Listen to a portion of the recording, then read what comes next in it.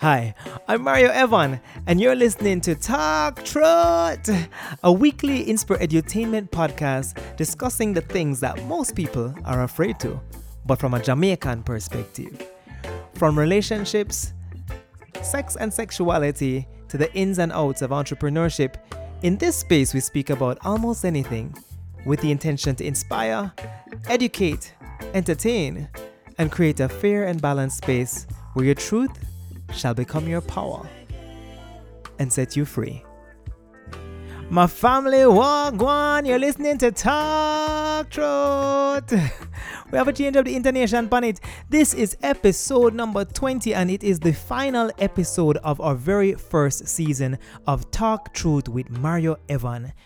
Again, you know I am proud to have done 20 consecutive weeks of this brand new podcast that I kinda just did because I was following my universal flow and I was inspired to do it, and I did it. And yeah, I did plan it a little bit, but I also never plan all of it like to the T. And then here we are 20 episodes later with actually a developing fan base and people who actually look forward to their notification every Sunday. So I decided that a break would be necessary to not only just batch episodes, but to reevaluate the past 20 episodes, to reevaluate the concept of Talk Truth, to reevaluate Inspire Edutainment and where it needs to go and how it can continue to inspire, educate, and entertain you all in a very mature, adult, but candid way, as we have been doing for the past 20 episodes, but we're just looking to make the thing better, right? So I decided to end with an episode I had been teasing for a while, which is the Ask Me episode. You guys may know I'm Mario Evan Guthrie, but my stage name is Mario Evan, which is my first and middle name. So of course, M and E formed the acronym Me, just for anybody who is not perceptive. So Mario Evan Ask Me. So I have requested submissions to our email address, talktruthja@gmail.com, and people sent in questions, which I appreciate. Yay! And I also created an opportunity for people to submit questions anonymously using an app called Telonym. So Telonym is the app we used to get questions from people who are a little more shy and who didn't really want to have their names in my email. So I'm going to get right to it. We have quite a few questions, and I'm just going to jump around and mix them up. Some people sent multiple, some people sent one. But let's get to it. Someone asked me, with all the plastic surgery at a high now and men tending to love big breasts and buttocks, the person said big breasts and butt, do you think Jamaican men are attracted to the plastic, in brackets fakeness, and can they even tell if the woman had any work done? All right, that's an interesting question, and I get the joy of answering this from not only the male perspective, but from a doctor's perspective, and I will answer from the male perspective probably only. I'm an ass man, straight up. I like to see a nice ass. I like to see a big ass. I like to see a nicely shaped booty. And for me, I would prefer it to be natural. That's just my preference, but that's just me on a whole. I'm just a kind of naturocentric, if that's a word, Afrocentric, naturocentric kind of person. I like the natural beauty of a woman. I love, if she cream her hair, fine, I'm okay with it. I like if it's just her hair. That said, women can do whatever they want to do with their hair. You can put in a weave if you want. I'm not a fan of weave. I am a lover of natural hair, and likewise a lover of natural body parts. I cannot speak for all the men of Jamaica. I get the impression that Jamaican man just love woman. And, you know, most people who think of Jamaican culture and men on the street always think of the man. When a woman a pass him, go, psst, aye, baby love, yo, baby, wagwan. Jamaican men talk to any female that walks. Any female with a vagina and 2 feet, the Jamaican man will call to her. And that is a standard. So I think Jamaican man just love woman. Can all men tell if somebody had a job? Hell no. Hells no. And this is why in the world even of transvestites, I mean, of course a transvestite can fool a man, because not every single man is going to have the discernment to recognize the androgyny of a transvestite, and not every transvestite is very androgynous. So I took it there because of course man get fooled all the time. And in terms of fakeness, I feel I can identify it, but that's because I watch a lot of TV. I watch a lot of things on VH1 and Nip Tuck and these things. And me just feel me know a fake body when me say a fake bottom. It does not shake it, no. It not move right. It out of proportion with the rest of the body. And then that may be my medical eye as well, because I am used to seeing many bodies and I'm used to proportions. And we are used to knowing a soft body versus a hard body and a body that doesn't shake naturally. There's just some things that don't look natural. So at the end of the day, yeah, we love the body parts. Can we tell if it's fake? Not always. Jamaican man just love woman. So whether them have the work done or them don't have it done, them probably going to love them just the same. And I really see no man I get it and turn it away. So I hope that answers that question. Let's move on to question number 2. The next question: who's your ultimate interviewee? And I guess this would be related to the podcast. You know what? I don't really want to highlight anyone. And yes, I'm a Libra. I'm a super diplomat. I have enjoyed every single interview because every interview has brought a different perspective to the conversation, and also to me as an individual. Every single person came with a totally different energy. That's my diplomatic answer. My biased answer would be, I have to lean to my father, and that's just because he's my blood. And not only is he my blood, but my father is one of the most candid and practical humans I have ever met in my entire life. People ask me questions like if me and my father talk like how we talk in the podcast, and I say, yeah, it's not like every day we have to talk about have an anatomy class around the vagina, but he's a gynecologist. I grew up in a house hearing him talking on the phone about anatomy. But outside of him being a gynecologist, he's a realist. He's a Virgo. He's a practical man. Him just tell it like it is. Him just talk it like it is. Him not really, but he's not disrespectful. But he's frank. And whereas I'm a Libra and a bit more diplomatic sometimes, I'm also likewise frank. And we have that in common. So when you put the two of us in front of a microphone together, it is a recipe for potential disaster. And we get each other. We totally get each other. So my dad is definitely my friend and someone who I trust and someone who I'm comfortable speaking to about a lot of things. We talk about things medically, and that even allows us to talk about non-medical things in a way where you don't feel like it's a space of judgment. And he kind of embodies Talk Truth in that regard, because he in and of himself is exactly what the podcast represents, a space where you can be honest and candid and not be ashamed about it and not feel judged. So I'm going to give my ultimate interviewee to my papa. Have you ever had to fire a patient? Fire in quotations. And I know what this question means. Most times people think that patients get to choose their doctors, which they essentially do. But sometimes doctors can choose their patients. And from a medical perspective, what that means to me is that sometimes you'll encounter a patient that may cross boundaries, and it's not that they're being disrespectful intentionally, but after practicing medicine for a number of years, as a doctor, you have to discern whether someone comes through your office door who could potentially become problematic.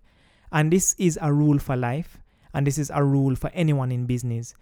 And you as a business person need to remember that you have the right to also find a way to turn that person away, because you have the decision to act or to not act, and that power is yours. And it's the same thing as maybe if something comes to you that's outside of your realm, you would refer it to another doctor. It's kind of the same thing. It's not like you're just going to kick them out and say don't ever come back. But for me personally, if I'm managing your healthcare and you don't have a responsible health-seeking attitude, I may at some point say to you, look here, this relationship is not working out because you have come to me for guidance. I am guiding you, but you're doing whatever the hell you want to do.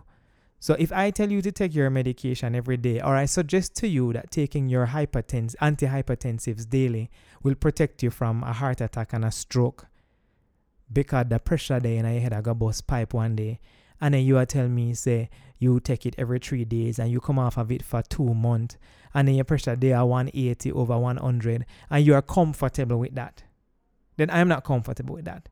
So, after a while, I'm going to tell you, well, if this is how you choose to manage your life under my guidance, which means that my name is on your prescription and my name is on that drug, that little box when you take it home, if you look on the little thing that tells you how to use the medication, in the upper right corner is the name of the doctor that prescribed it.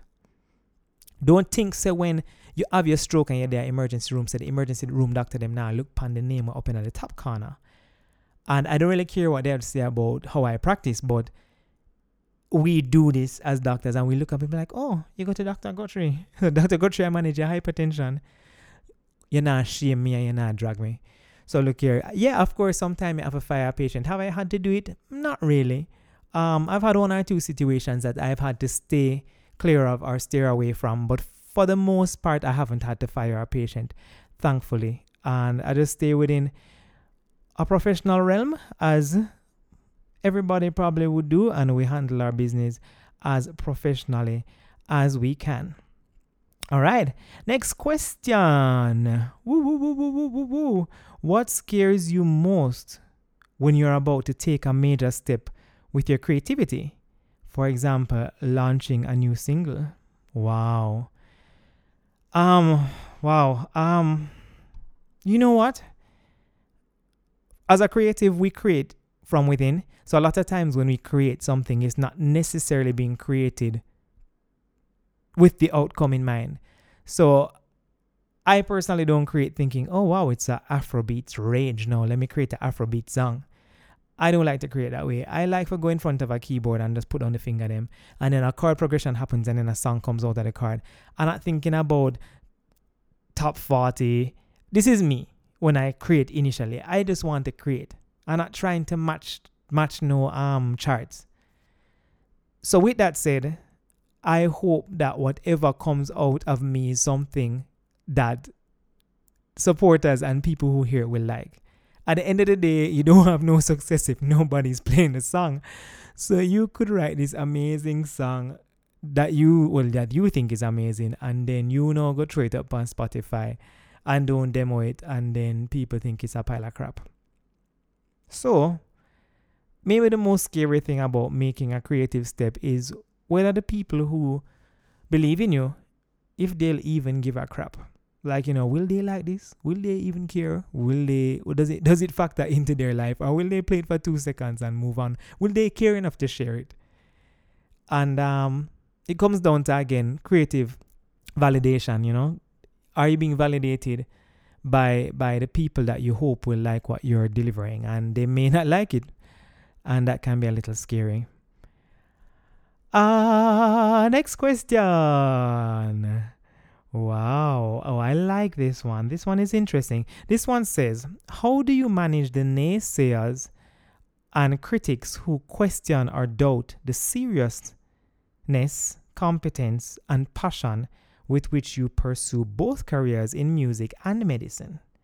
What are the emotional and other resources required, and how did you develop those resources?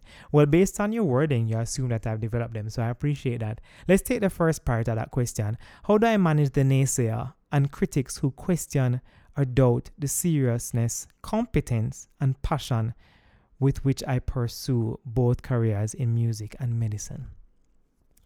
I'm going to tell you the honest truth. People are a lot more coward than you think.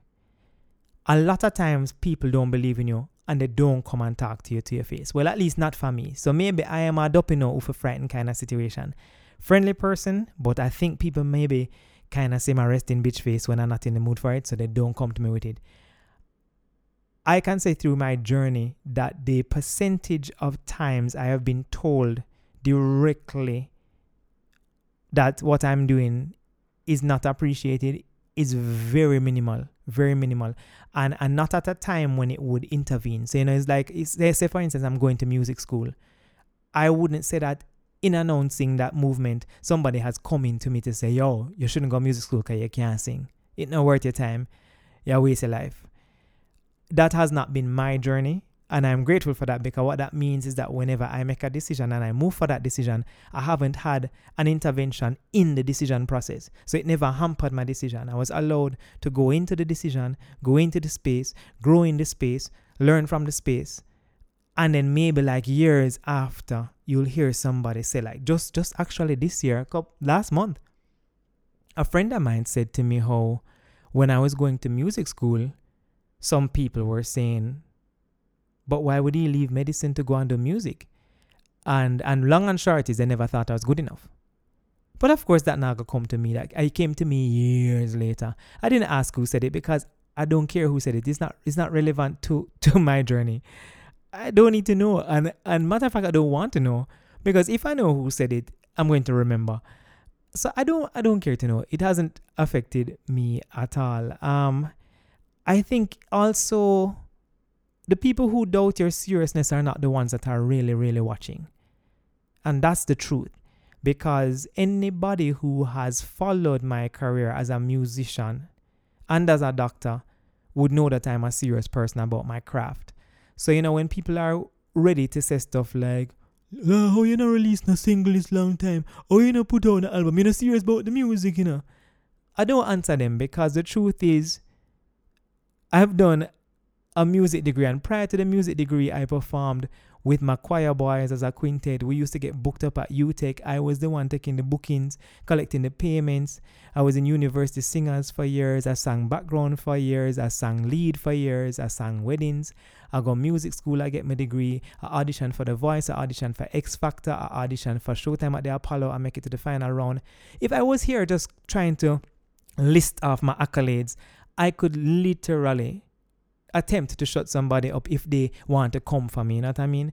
I record my album, I put it out, I do it the proper way, I credit the people, them we do work for hire contract, we record it down a Tough Gang, we mix and we master it, we put it up on digital platforms, and still there are people who will say, I've never listened to your album. So, and those are the people who will come to you and say stuff like, yo, you're not serious about the music, and then I could look at them and say, you don't have an album? Them gonna I never know that, you have an album? And then I say, what song is your favorite song on the album? Boy, I never hear it yet, Oh, you can't find that. I mean, how you can find that? You have Google? These people don't care about you. So, people who doubt your seriousness are just not watching, and they don't realize how much work you've put in, nor do they respect the space that goes between creative ventures, and that sometimes it can take months, sometimes it can take years before somebody can spawn another creative project. And they also don't respect the time that needs to go into calm in your mind. Life happens. You probably get married. You probably become a parent. You probably were depressed. You probably went through a breakup. I don't know. Things happen. And for that reason, things kind of go on pause. So those same people don't respect your competence. They've never been watching anyway. So they don't appreciate anything. And as for medicine, though I didn't specialize, I went from a space of working in the hospital setting and kind of in a supervised space to stepping out on my own and being a GP, and being a GP in an unsupervised space, meaning that I never had a senior GP to bounce things off of. I've only had my dad in the office to ask him questions, and outside of him function as my little consultant when I need to bounce a question. Other than that, I have relied on my clinical judgment to build strength, and over the years of being a GP, I have just become so much more confident. Like, being a GP has taught me so much about bedside manner, patient interaction, and I have treated so many conditions that I never had to manage alone. And it was scary. Every single one was scary, and I just did my research. I brushed up on what I needed to brush up on, and I ensured that the patients underneath my care were safe. And I kept open communication and ensured that they were good. So, you know what? At the end of the day, you have to not look at the naysayers and believe in your own seriousness, competence, and passion, and ignore them, So yeah, don't pay them no mind.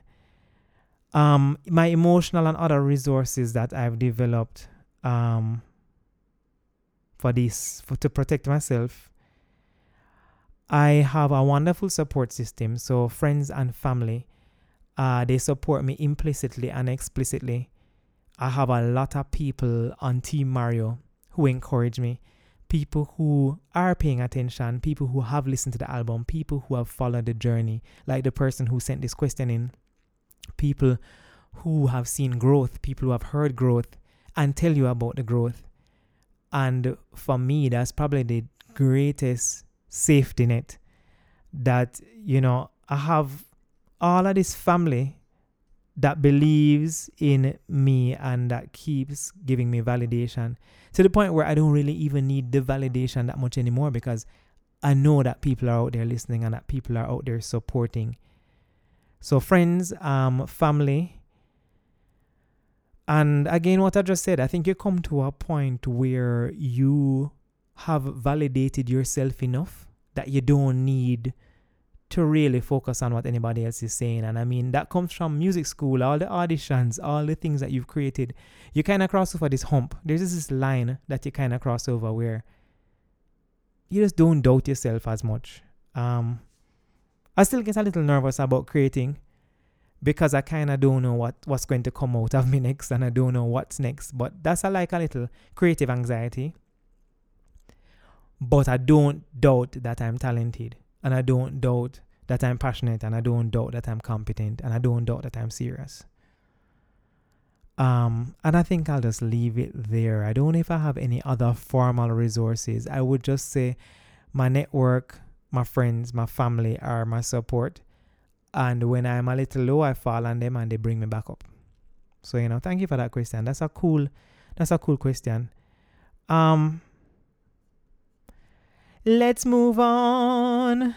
Some of these are deep. So it doesn't look like you grew up with sisters. What was it like for your mother in a household of men? Meaning, how did she navigate nurturing all of you, yet maintaining her self-identity and position as a strong, grounded woman? What you know about my mother? Again, an assumption, but I really don't think it's wrong. Hearing her perspective from her own mouth on the program would be nice. Oh, well, I can't answer that question. She would have to answer, and she's not a public person. So, unfortunately, she will not be on Talk Truth with Mario Evan. So, I don't know how you will know the answer to that question, but I cannot answer it, and I will not attempt to answer it. I do agree she's a strong and grounded woman, and maybe we've nurtured her as well. So it's not so much about her nurturing all of us, but we've mutually nurtured each other.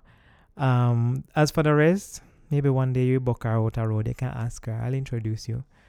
But yeah, that's on that one. Hoppity skippity jumpity.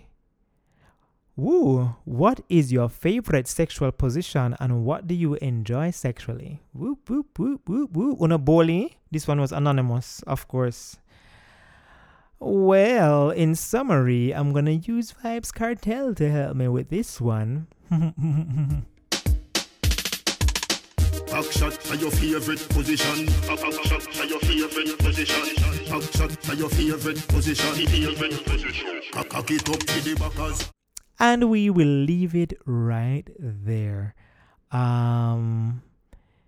Oprah, my mother, always said, keep your private life private. So I'm not going to tell you what I enjoy sexually. Only if me have sex with you, you have know that. So, yeah. We move on from that one. Interesting one. How do you negotiate to be your true self with the demands of the world for you to conform, or be somebody else? Example, by being a doctor, lawyer, teacher, and not an artist, farmer, photographer. All right, allow me to rephrase your question a little, but it's pretty clear. How do you be your authentic self when society has a framework for you to be somebody else? And that's versus choosing your academic side, for example, versus being your authentic creative side. I'm not going to lie, it's difficult. It's difficult. I again have been blessed to grow up in a space where the myth of my parents forcing me to do medicine has to be dispelled. It's not true. Never happened. And I don't feel I've ever confused anyone to believe it. And anyone who has said it is projecting what they think happened. My parents never forced me to do medicine, ever. My father's a doctor. I did sciences and business up to 5th form. A teacher suggested I do sciences in 6th form. I did the Jamaican Cultural Streamline to University Natsai and transferred to medicine because I thought it was stable and I had the example of a doctor in the family. That's simple. Why did I do it? Felt right to do it at that time. Totally universal flow.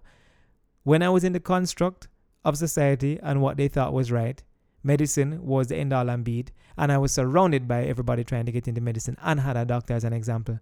It seemed like the best progression for me at the time. And that's all I can say about that. And how that ties into your question is, if you are passionate enough and love whatever that other thing is enough, you will find a way to do it. And that's where music school happened for me. And every time you step closer and closer to that dream and to that goal, I'm going to steal my alchemist line, the universe will conspire to assist you in getting closer to it. And you also will develop a confidence that will allow you to pretty much ignore everything else that's going on. Will you ignore it totally? No, because if you're in a space where it's being jammed into your head, especially by family members who are close by, so if you have to come home to a house of parents, uncles, grandparents, cousins, people who are telling you not to follow your dream, then it's going to make it much more difficult to be authentic to yourself. And personal authenticity comes with, people say bravery, but I guess a lot of bravery. You have to step out. You have to start.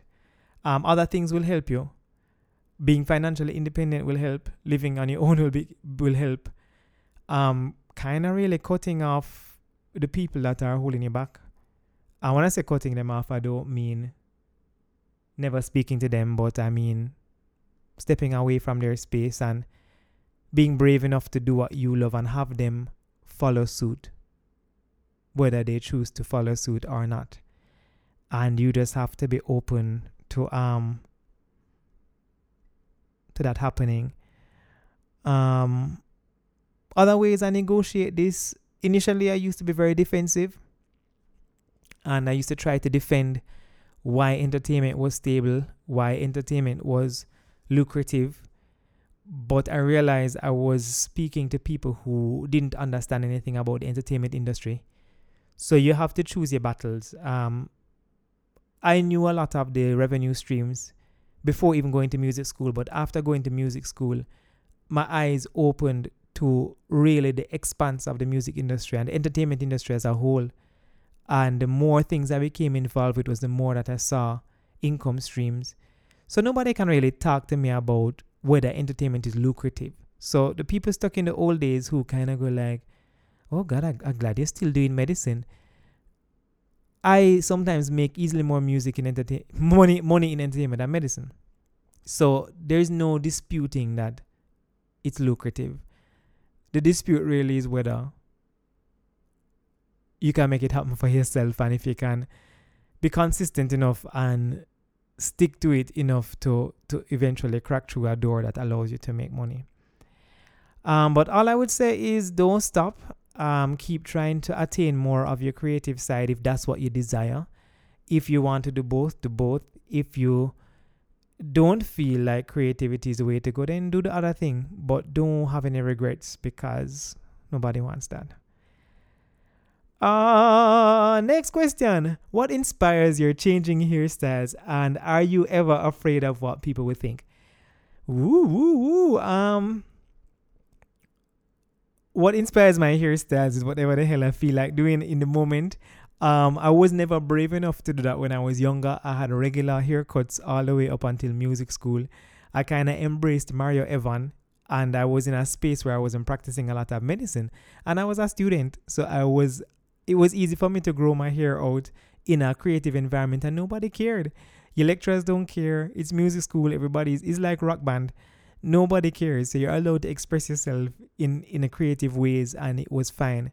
So I think once I developed that confidence to grow the fro, then I worked to the fro for many years, and then eventually I got tired of the fro, and then I shaved off the sides and the back. What started to happen was I started to change my hairstyles around birthdays. So that was like an interesting trend that I developed. So there was the high top fade, which came because for some reason they didn't want to bring it back. People were having it, and I was like, you know what? I used to have one of these back in the day. Let me draw for this again. And that was a very interesting hairstyle for me because it was one, weird to maintain. I had to get regular haircuts. I had to pick it out so it wasn't curly, and it was nice. It was just my big old fro, but shaped in a high top fade. It brought me the energy of the 90s. It was exciting. And when I dyed it blonde, I think that was probably my most exciting hairstyle. And for me, I enjoy the changes because I love the dynamic nature of changing how you look. And changing how you look on the outside can sometimes make you feel different on the inside, even though you're the same person. And I love that. So for me, I don't do it to seek attention. I just do it because somewhere in my gut I feel like, let's switch it up. Like, life is too short to have one hairstyle for your whole life. Like, why the hell would I have one hairstyle for my whole life? Not mine. Maybe somebody else, but not mine. What I would say was very interesting though is how my hairstyles brought out the insecurities of other people. How my hairstyles and my security with them, funnily enough, was fine, but their insecurities were projected.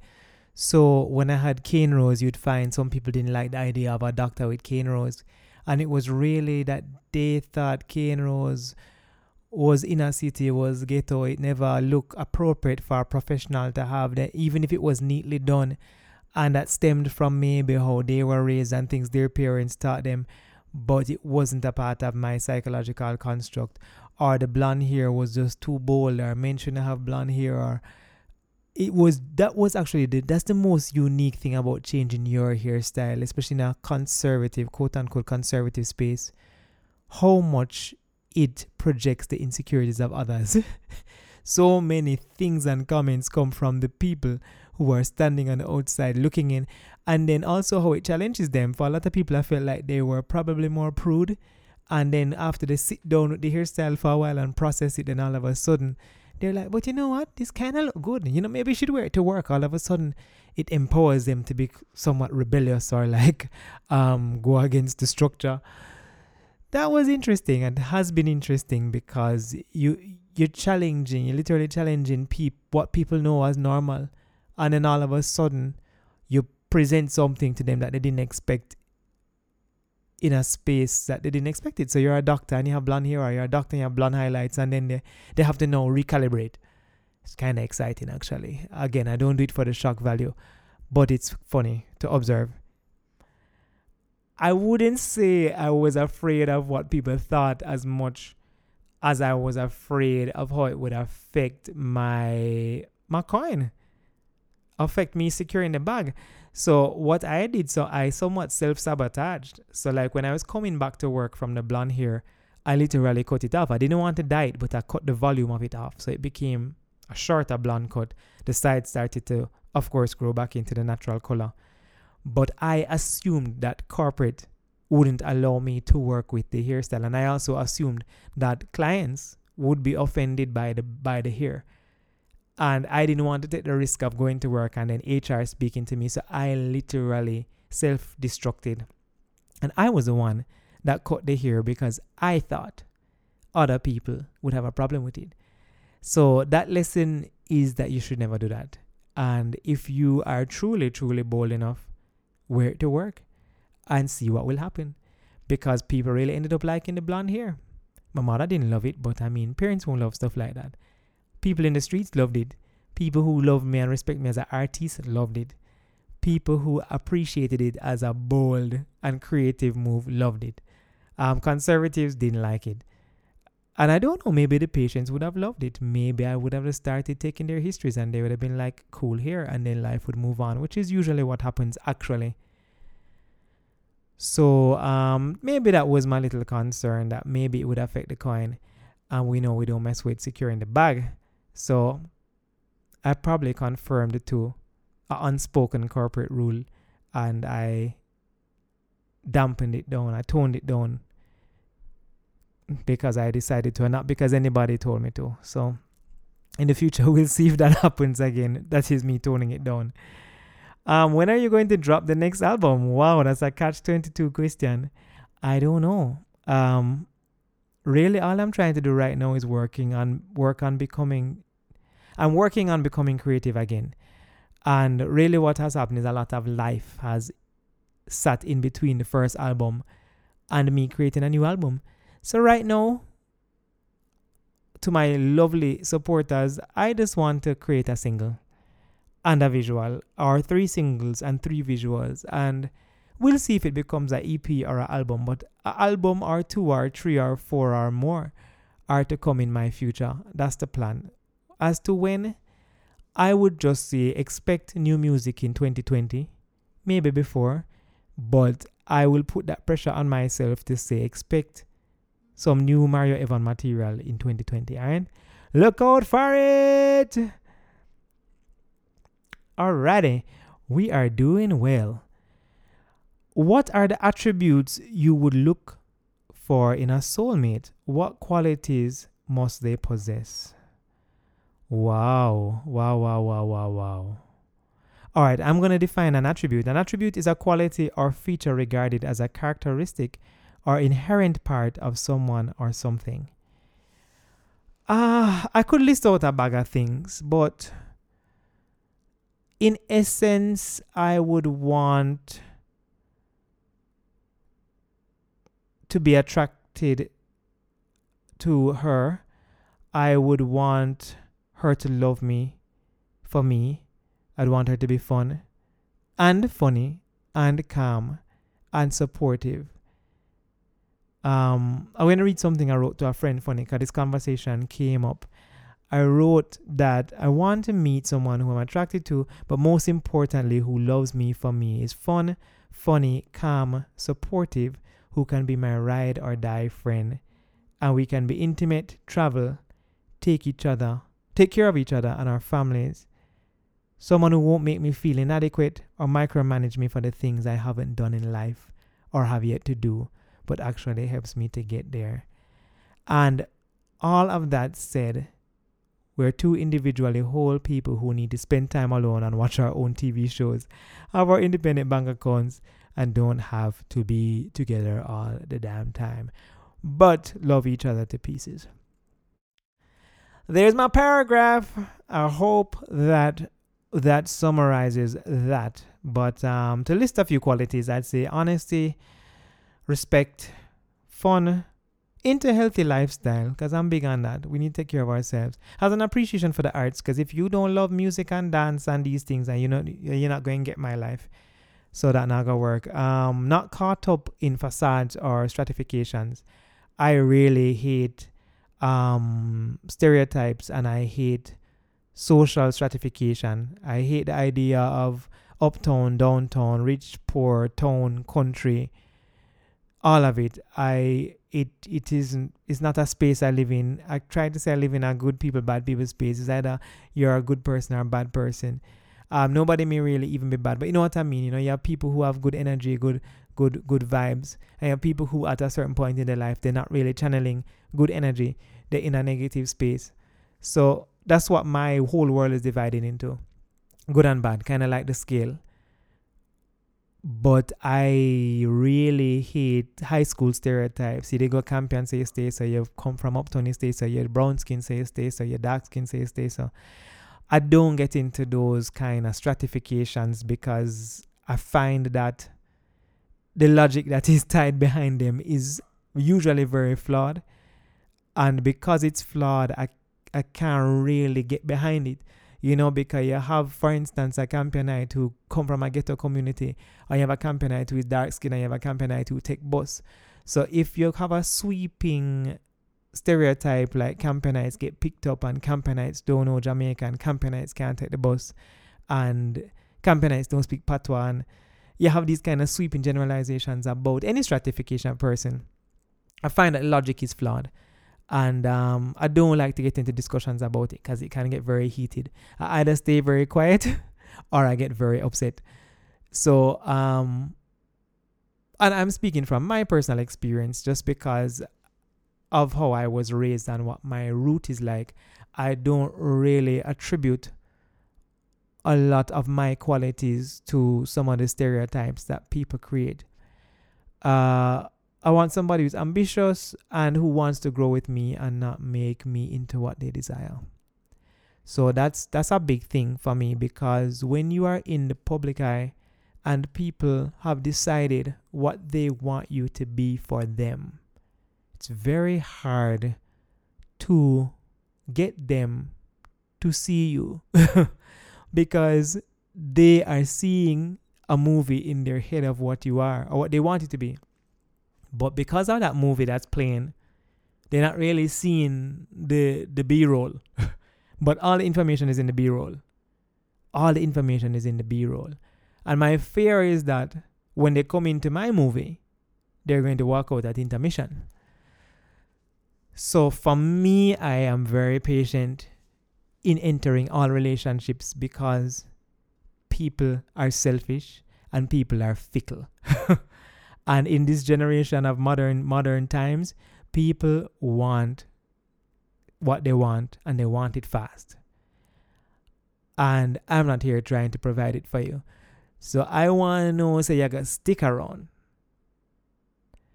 I want to know, say, we're friends. I want to know, say, ride or die. I want to know, say, the foundation stable. And once I can be certain that the foundation is stable, then all of the joys of the world will follow that. Then it will be an amusement park. It will be tons of fun. I promise you. Alrighty, let's keep it moving. We're almost done, guys. There are a few more. This was an interesting episode. There's so many things people want to know, but I asked for it, right? Ask me. Alright. How deeply does the question, what's next, irk you as a creative? And what are some of your experiences and processing of those experiences with creativity blocks? Do you think society is sensitive enough towards the creative processes of artists to include creative blocks? And what can be done to cultivate that? Wow, enough question that. The what's next question irks me when I don't know what's next. You know what I mean? So it's like you're asking me, when you can write a song, and I'm like, I'm not even writing.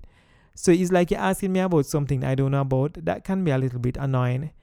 But again, I understand the intention behind the question. A lot of times people are just waiting and eager and excited. So it comes from a place of support. But for me, the creative, it can make you feel a little bit pressured to create. And I don't want to create under pressure. Some of my experiences with creativity blocks, I'm having one right now because I am unable to schedule time to create. And it's not because I don't have the time to create. I can find the time because I find time for so many other things. But I think when you are consumed by a lot of other things, it's sometimes difficult to quiet the mind, especially if you haven't been doing it for a while. Whereas some people, I think, have developed such a stable creative habit that they don't have to think about starting to write a song. But for me, to turn on the keyboard and turn on the speakers attached to the keyboard and set up the workstation and the microphone, for some reason that hump of turning on all the equipment is a difficult one. But once it's on, the creativity flows. But just to go over that first hurdle, for some reason, here's a block. Society is definitely not sensitive to the creative process and the blocks, and that's reflected by how much people pressure you to do the things they want you to do, instead of just kind of just being like, yo, work with the flow, it will happen when it happens. No, they're on your back and they want what they want soon. Poor Rihanna, she need to release her album, don't. What can be done to cultivate the support, the sensitivity? I think people just need to understand that different artists have different creative processes, and You're not the one creating it. So just let the person go through the process. Like if they haven't released an album in 10 years, then that's none of your business. And if you're going to ask them gently. Don't pressure them into creating. They might be dealing with a whole lot of other stuff that you're not ready to help them with or you don't even know. So yeah, I would say just respect the human. We're almost there, guys.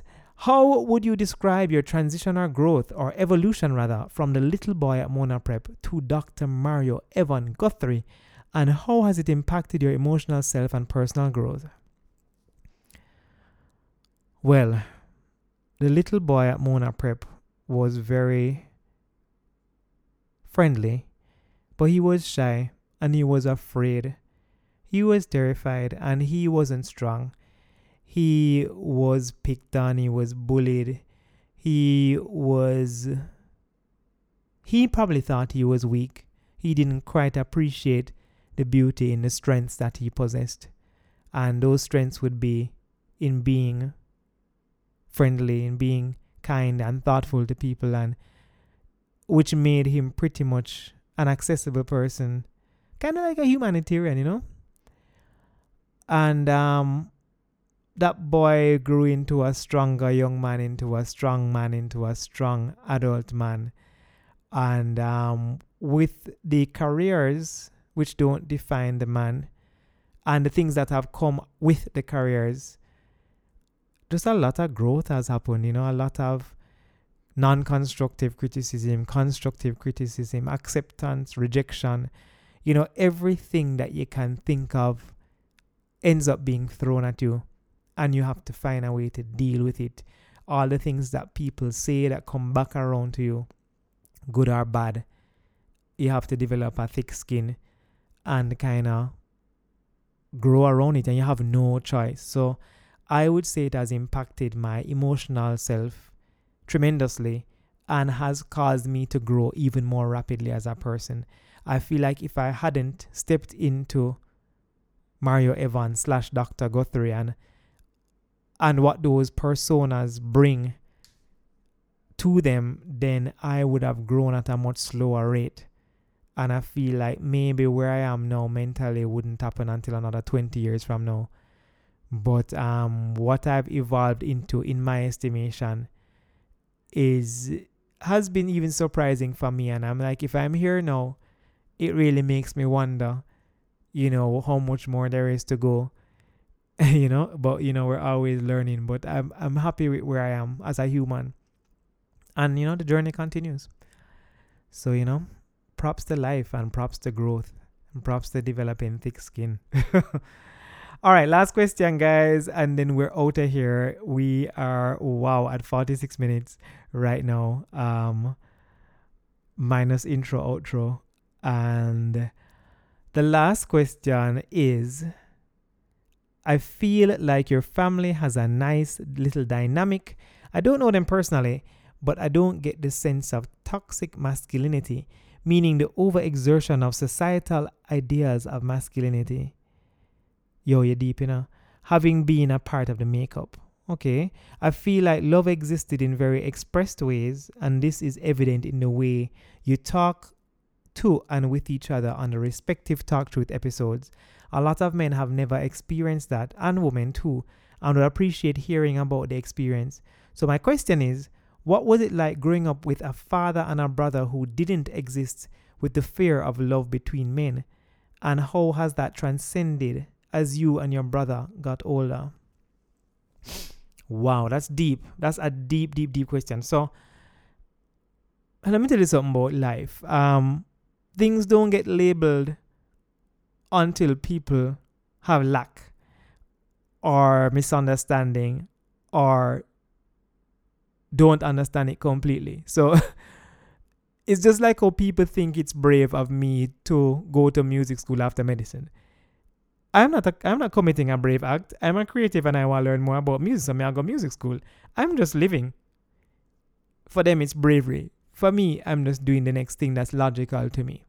Where I'm going with this is, I didn't know what toxic masculinity was when I was a child growing up. So I couldn't step outside of that and think that this kind of love between men, father to son, brother to brother, was something new, unusual, unique. But at this stage in life, looking back, I would agree that it was not a household of toxic masculinity. I will agree with that. Matter of fact, most lessons in my house were taught passively. I never had a conversation with my parents about the birds and the bees. And nor was I forced to function as a man in a forced way. I wasn't told to act a certain way. I wasn't told to do anything. I wasn't told to go have sex with enough gal. I wasn't told that I have to toughen up. Matter of fact, most of that toxic masculinity existed in spaces outside of the home. And retrospectively, I'm very grateful for it, because I don't really know if my parents consciously decided to parent by example. But I hope I can do the same, because it is that very difficult parenting style. Because we're in an era where parents feel that they must micromanage and tell kids what to do. And the very nature of telling someone what to do underestimates their intelligence. And a lot of times we don't realize that. And that's probably why I grew up as such a defensive child when people gave me unsolicited advice, because in my house, I never had to deal with unsolicited advice.